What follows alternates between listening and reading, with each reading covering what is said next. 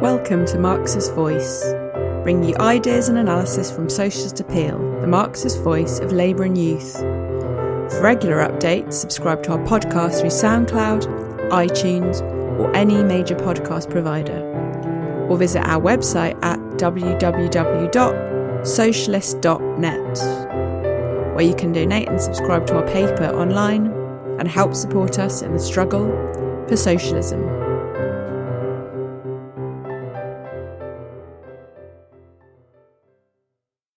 I think Ireland as a country and its kind of history is something that a lot of people feel, well, in Britain especially, I think they very much feel, it's a foreign country, despite being kind of right next to it. I think that a lot of people might, especially Marxists who might, feel like they know more about the Russian Revolution and about the German Revolution than they do about the Irish Revolution, despite it being so geographically close and so kind of politically intermingled as well when it comes to kind of 20th century history and earlier. And yeah, I definitely recommend Alan's book, Ireland, Republicanism and Revolution. It gives, I guess, a much kind of longer view of Irish history than I'm going to give here, which is about kind of just the period in the early 20th century. And the kind of development of a lot of these ideas are about, Irish republicanism and obviously the development of a kind of Marxist tendency in Ireland as well. So, Ireland is known as Britain's oldest colony, I think to many people, for good reasons. It was one of the first countries that was conquered by, members of the British ruling class. And it faced hundreds of years, really, of conquest and of exploitation and of repression at the hands of British kind of colonists and imperialists. And it was always held in a state of colonial underdevelopment. Ireland was, and still is really in a lot of ways, a largely agricultural society, just kind of forced really to feed Britain's own industrial revolution, allowing absentee landlords, based in England or in Scotland, to grow fat, off the sweated labour of Irish peasants. And this colonial oppression, of course, produced, numerous atrocities. It's a long and bloody history, which we'll not get into in too much detail. I think it's enough to say, Lenin, he commented once that the exploitation of the Irish peasantry showed the depths of cruelty to which even the liberal bourgeois would go in their kind of colonial expansions and conquests. The greatest and most famous, I suppose, of these atrocities was the Great Irish Famine of 1845 to 1849. Millions of people died or emigrated. They left Ireland, producing this big Irish diaspora that exists around the world. And Ireland's population is still not recovered from that famine. In fact, population studies think that Ireland's population probably won't recover from the famine in the 1840s until about 2050, so about 200 years later, really. Shows how devastating really it was. And of course, as well as this history of oppression, which is quite ugly, Ireland also has a long history of rebellion and resistance, as a result of this oppression, producing national or aspirations for national freedom and self-determination in Ireland. It's kind of, I guess, famous. There's definitely a kind of a famous aesthetic anyway of Ireland as this kind of rebellious country anyway. There were revolutionary democratic uprisings in 1798 and 1848 and other years, often inspired by the bourgeois revolutions of Europe. And these movements were, of course, often led by bourgeois and petty bourgeois Democrats. There were reformist, sort of constitutionalist organizations formed out of this kind of national liberation movement, like the Irish Parliamentary Party, that after the 1801 Act of Union, they sought to achieve home rule for Ireland, similar to there's a movement in Scotland as well, which essentially was just advocating the re-establishment of an Irish Parliament. These people, the Irish Parliamentary Party, they were purely bourgeois kind of nationalists. They just wanted their share of the profits, being squeezed from Irish workers and poor farmers. And there was obviously as well a more radical petty bourgeois tendency as well, like the secret underground Irish Republican Brotherhood, known as the Fenians as well. We'll see today the word is mostly offensive, but that's what they were known as at the time. And they, you know, as the name suggests, were Republicans. They sought to establish an independent Irish republic.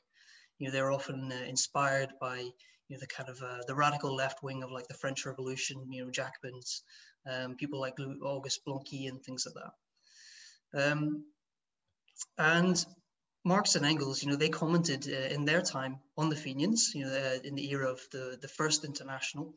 You know, they condemned, for example, the public execution of Fenians in Manchester, the Manchester Martyrs of 1867. And it was an important kind of issue for them. They came to understand that the solution to the national question in Ireland, this Irish problem, as it was referred to by the ruling class in Britain, it was a necessary part or, you know, prerequisite for the proletarian revolution in Britain. They understood that as long as Ireland was held in chains, and the British workers could never be free, that national oppression would always be a reactionary bulwark against class solidarity. So this forms, you know, part of the Marxist position on the national question up to today, that the social liberation of the working class and the national liberation of oppressed peoples are, you know, fundamentally intertwined. And that's why, as Marxists, you know, we stand for the slogan of the right of nations to self-determination. You know, this is a democratic demand that can only be guaranteed, we think, on the basis of international socialism. And it was through his own direct experience of the bourgeois revolutions in Europe in 1848 that Marx discovered, you know, the reactionary, deeply reactionary nature of the bourgeoisie, even in these nationally oppressed countries. You know, they're so tied to the wealth and privilege of the old regime, and they so feared, you know, unleashing the revolutionary energies of the working class, this new class in society, that they, you know, could not even lead a bourgeois. You know, the bourgeoisie could not even lead a bourgeois democratic revolution to its own conclusion. And it's from this, you know, experience that Marx would coin the term permanent revolution, which is one that's very important for us when we study Ireland. You know, permanent revolution is of course a theory that was subsequently developed by Leon Trotsky. It's a theory that, you know, ascribes the leading role in the national liberation or bourgeois democratic movement to the working class as the only consistently revolutionary class who, in the process of completing the tasks of the bourgeois democratic revolution, you know, they realized the necessity of adopting proletarian socialist, you know, tasks. For us, this theory of permanent revolution, you know, has been confirmed by history in a positive sense by the Russian Revolution of 1917. But importantly for this session, I think in a negative sense by the Irish Revolution, because as we'll see, the bourgeois leaders of the Irish Revolution, they betrayed the Irish Revolution. The Irish working class and the Irish labour movement, you know, played only an auxiliary role to the bourgeois nationalists and Republicans. Without their own proletarian revolutionary leadership, the working class, the prospect for social revolution in Ireland was lost. I think that's what the main kind of point we're going to try and bring out today. So the Easter Rising of 1916 is probably the most famous example of, you know, Ireland's, you know, rebellion and trying to achieve independence.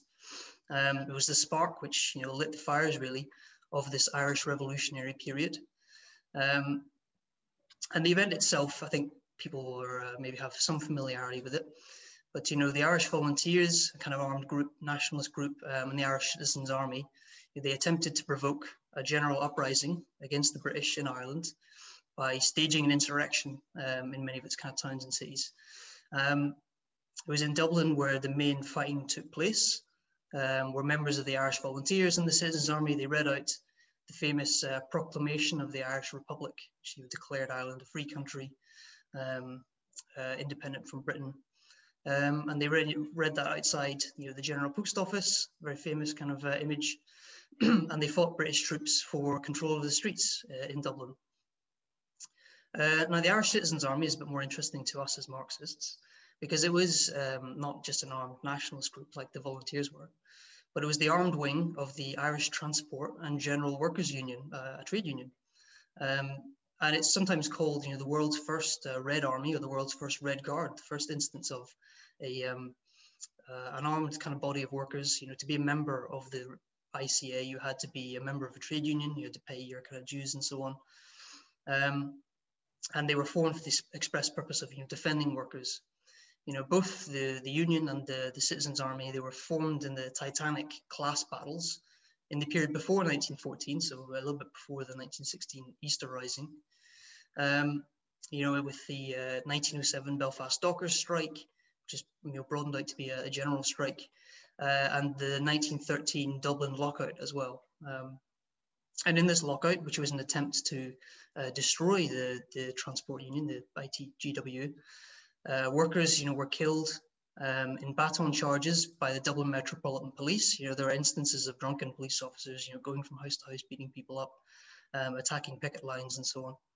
And in response to this, the union, said they needed to arm themselves, and they were organized into military units to protect strikers, essentially.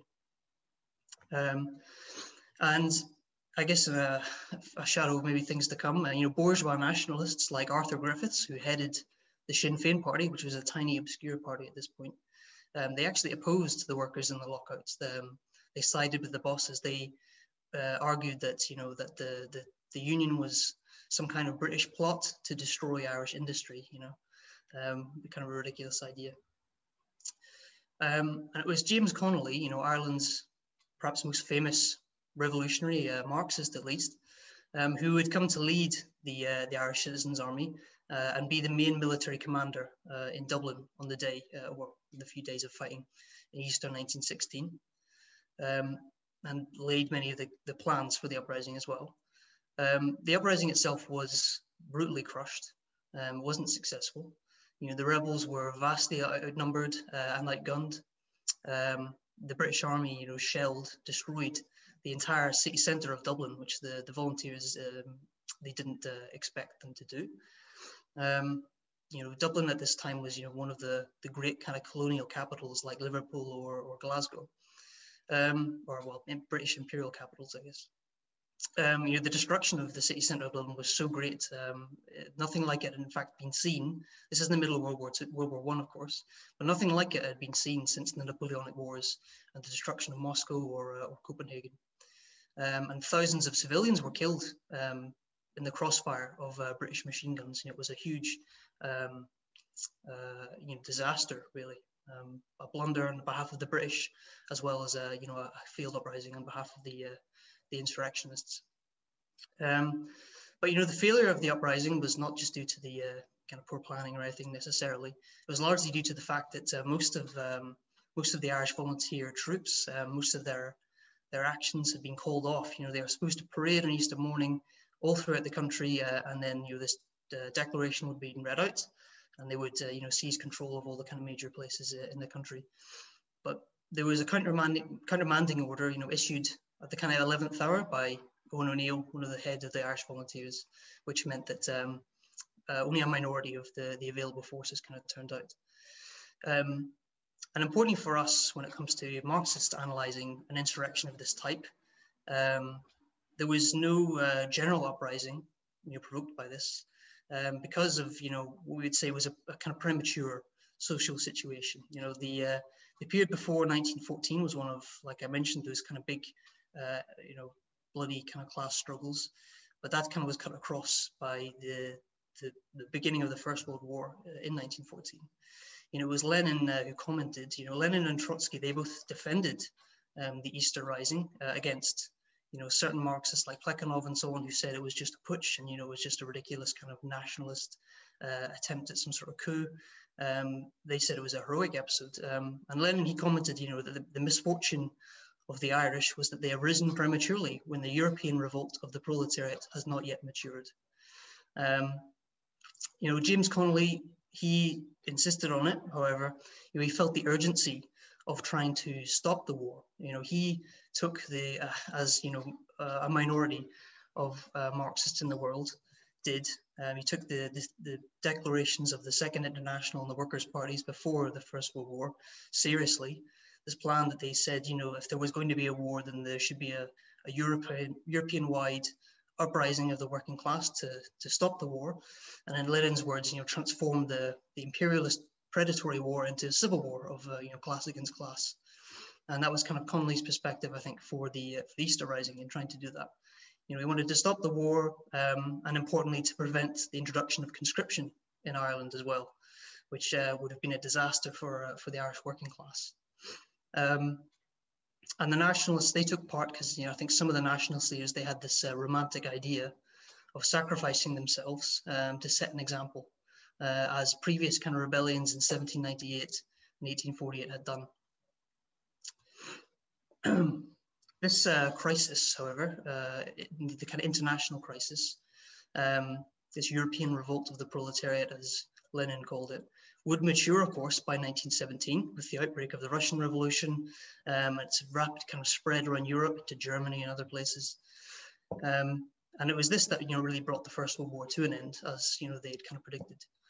And in Ireland, revolutionary republicanism, it leapt from being this minority underground tendency to being a mass movement. In fact, people were shocked by the brutality of the executions, the arrests, the internment of thousands of people following Easter 1916.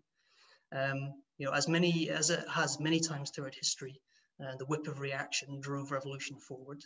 Because, one at a time, in fact, day after day, and reported in the press, the leaders of 1916 were all executed, with the exception of Eamon de Valera. And Connolly himself, he was so badly injured in the rising that he could not even stand to face a firing squad. So instead, he was lashed to a chair and shot, which evoked a lot of sympathy for him amongst the Irish public. So the change in the situation really was apparent after the 1918 general election, in which Sinn Féin swept the board, despite even many of its candidates still being interned in prison camps in Wales and other places.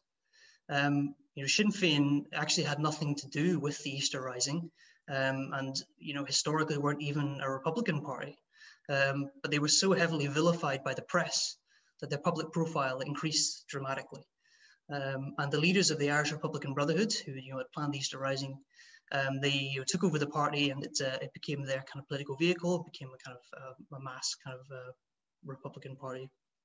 The Irish Parliamentary Party that I mentioned before, these kind of bourgeois constitutional nationalists, they were completely smashed by the election.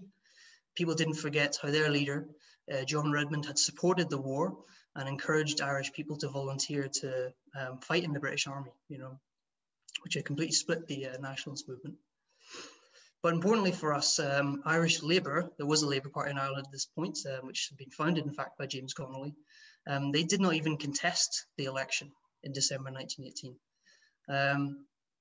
After the death of Connolly, it meant a kind of loss of leadership for the Irish Labour movement and the Labour Party, much in the same way, after the death of, Rosa Luxemburg or Karl Liebknecht in Germany led to a kind of a dearth of revolutionary leadership. The Labour Party, under people like Johnson, they adopted an opportunist position when it was advocated by Sinn Féin, and it was known as Labour must wait. So this idea that the working class needs to be subordinate to the nationalist leaders, that Labour issues about jobs, poverty, things like that, all needs to be postponed until after Ireland has been freed from British rule. And in practice, as we'll see, this meant opposing the independent revolutionary action of the working class. So, on the 23rd of April, 1918, there was a general strike declared throughout Ireland. Every town big enough to have a trades council held a demonstration. Hundreds of thousands of workers who had never even been on strike took part. The Times commented that Irish Labour had found its strength after viewing how solid the strike was.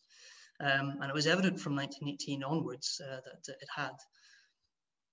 The number of strikes doubled in 1918 versus 1917.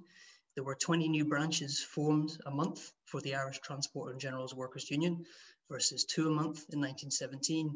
The union had over 70,000 members by the end of 1918 versus less than 5,000 at the time of the Easter Rising. And there was unrest among workers and poor farmers all throughout the country, from land seizures in Clare to occupied coal mines in County Leitrim. But despite all of this, despite this opportune situation for Labour, the Irish Labour leaders, they stood aside in the December election, as I already mentioned. And the general strike that year in April was officially only about protesting conscription. Of course, the Labour movement opposed this, and it should, but the Republican kind of leadership, which the Irish Labour Party subordinated itself to, tried to restrict the strike just to those demands about conscription. It's the following year. It's the following year in 1919 that marks the beginning of the Irish War of Independence and the kind of real beginning of this revolutionary period. The Irish Republican Brotherhood and the Volunteers, they merged to form the Irish Republican Army, the IRA, and they began their guerrilla war targeting the Royal Irish Constabulary in the countryside. I assume everyone has kind of heard at least a little bit about this campaign. It's obviously one of the most kind of famous elements of Ireland's revolution. The flying columns, Michael Collins' active service unit, the debris of terrorism ordered by Winston Churchill in the form of the Black and Tans and so on. And while many legends have been written about this guerrilla campaign, it obviously played a significant part in liberating Ireland. The real thing that brought the British Empire to its knees was not the IRA, but in fact the Irish working class that made the entire country just ungovernable for the British administration. So in January 1919, Sinn Féin MPs, they gathered to form a provisional revolutionary government called the First Dáil, Dáil Éireann. It affirmed the Easter Proclamation, issued an appeal to governments of the world for recognition. At the time, the Paris Peace Conference was going on after the First World War, and in a kind of a reciprocal favour to the Labour Party for standing aside in the December election, which meant that Labour had no actual representatives in the First Dáil. They passed, the Democratic Programme, which contained policies like the nationalisation of land, of natural resources, state education, the alleviation of poverty, and so on. However, Sinn Féin didn't really take these policies seriously. They didn't issue any revolutionary decrees to implement them. They didn't put any money towards them.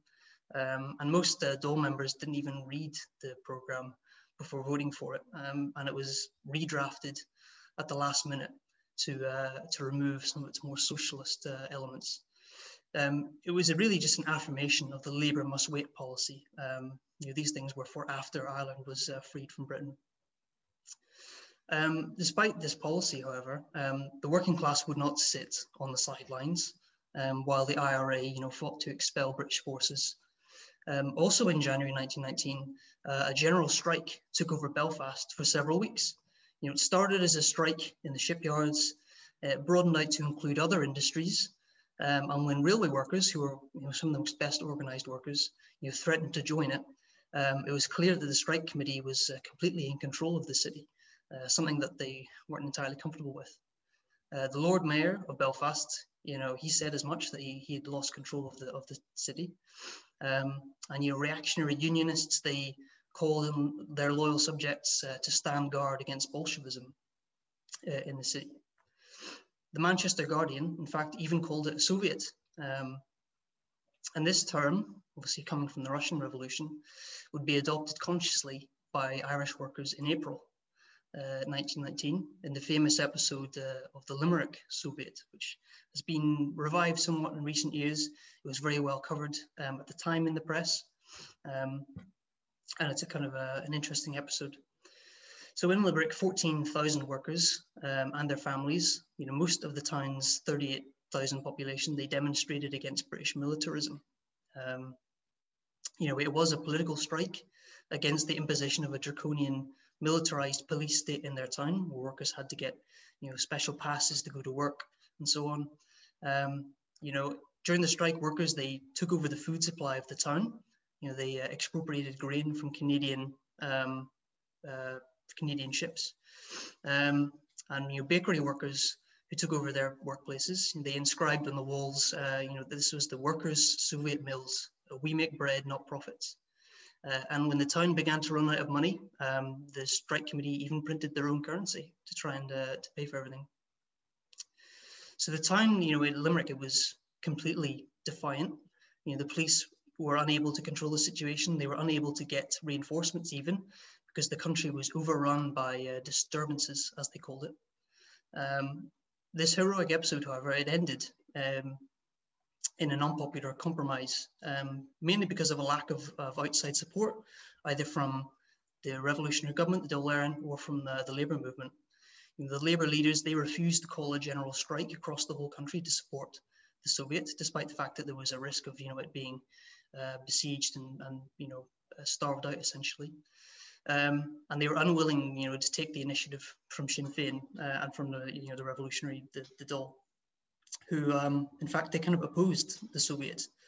They didn't want these kind of independent, spontaneous working class uprisings happening, and rather than, what it was, which was, a citywide strike where the workers were in power, they portrayed the movement as an Irish town that was besieged by British forces. And they even absurdly put together this plan to evacuate the town. I mean, can you imagine like a strike happening and then proposing to evacuate the picket lines or something? And the strike was eventually ended through negotiations that were facilitated by the local Catholic bishop, which enraged many workers. They tore down posters and stuff that declared the strike was over, but they were all had to go back to work. And another kind of episode of betrayal like this, followed a year later in 1920. There was another solid national strike all throughout the country, which was about protesting and trying to get the release of Republican hunger strikers. The Manchester Guardian, again, it commented that it was no exaggeration to trace a flavour of proletarian dictatorship in the strike movement. With the aims of the strike limited, however, just to hunger strikers by Sinn Féin and by the Labour leaders, the strike was again called off once the hunger strikers were released from Mountjoy prison. And in a kind of microcosm of this, outside that prison, there was an enormous crowd, but they were who threatened to storm the gates. There was a rumor going around that they were going to steal a tank and crash it through the gates. They were fraternizing with the British soldiers who were hesitating, but they were all kind of convinced to leave and to go home by a group of Sinn Féin politicians and Catholic priests as well. So there are countless other examples, really, smaller ones throughout the country, of workers taking action against British militarism and imperialism. But this whole period of unrest, this revolutionary period, this revolutionary crisis in Ireland, was limited really because of this lack of a real revolutionary proletarian leadership. The greatest betrayal of the Irish Revolution, however, and one that would directly lead to reaction and the end of this revolutionary period, came with the acceptance of the partition of Ireland in 1921. It's breaking up into North and South. So for centuries, the British ruling class had laid the basis of sectarian division in Ireland, Catholic versus Protestant, in a classic kind of divide and conquer tactic, something they practiced in Ireland and have used in all other kind of colonial projects throughout the world. Many times throughout Irish history, in the period we've just covered, in the pre-1914 period and others, the working class stood, united against this division, conscious of its own class interest versus this divisive interest based on creed. And in order to permanently, seemingly, break this unity and cement sectarianism into Ireland, the imperialists, they proposed to the Dáil a peace treaty in 1921, which created two semi-colonial states, essentially, one in the north and one in the south. And this is the situation territorially that remains today with Northern Ireland and the Republic.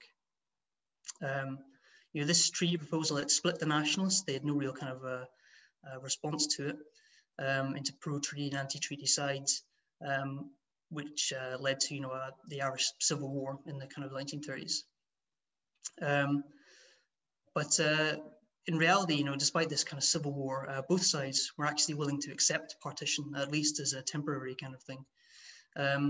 And these two halves of the Republican movement, the pro-treaty and anti-treaty, they formed the two civil war parties that still exist to this day, Fianna Fáil and Fine Gael, who supposedly oppose each other, but they form the current government of Ireland actually today. They're in coalition with each other. They're the two kind of parties, the two halves of the Irish ruling class, really. Fianna Fáil, a bit more of an economically nationalist and inward kind of looking wing, whereas Fine Gael represents more the wing of the Irish bourgeoisie that's directly dependent on the British Empire and on foreign capital. 30 minutes gone. So decades before, this acceptance of partition, James Connolly, he had warned that the partition of Ireland would lead to what he called a carnival of reaction. And he was proven correct, really. The Northern Irish state was immediately one in which Catholics were oppressed as second-class citizens, with extreme property qualifications to vote. The entire borders of the state, in fact, were drawn up so as to ensure that the Catholic population was a permanent minority and could never really exercise any democratic power in the state. And all this, of course, laid the basis really for the Troubles later in the 20th century.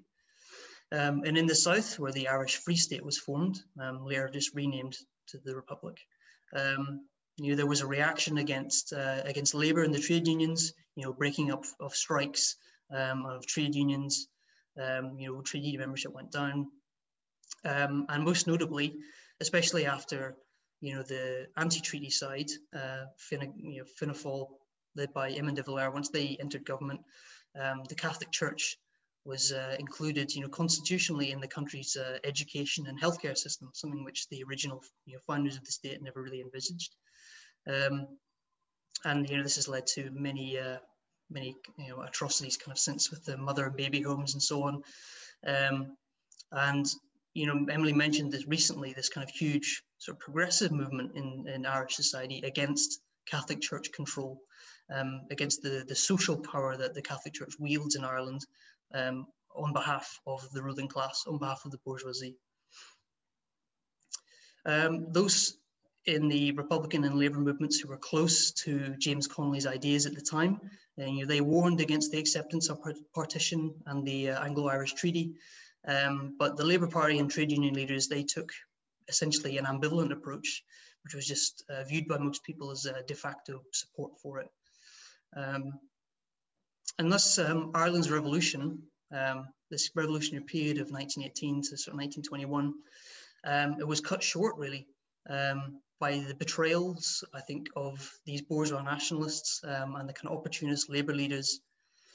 Had there been a Bolshevik party, for example, in Ireland in this period, it could have, I think, turned out very differently. By following a kind of Marxist policy of putting no trust in the so-called national bourgeoisie, who in the epoch of imperialism were ultimately tied to the interests of imperialism, and pushing the working class to the forefront of the struggle for national and social liberation, as James Connolly envisioned, Ireland could have formed a workers' state, or at least helped form one, and provoke a revolution in Britain, perhaps, which could have helped break the isolation of the Russian workers' state. That didn't come to pass, however, and a much uglier history, I think, followed from 1921. But despite that, I think there are many lessons for us to take for future struggles, and I hope everyone feels enthused to study a bit more about Irish history and about the struggle for independence.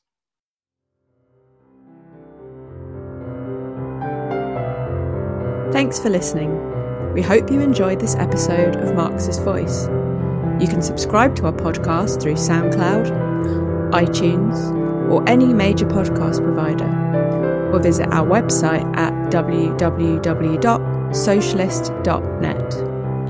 And if you're able to, please donate or subscribe online and help support us in the struggle for socialism.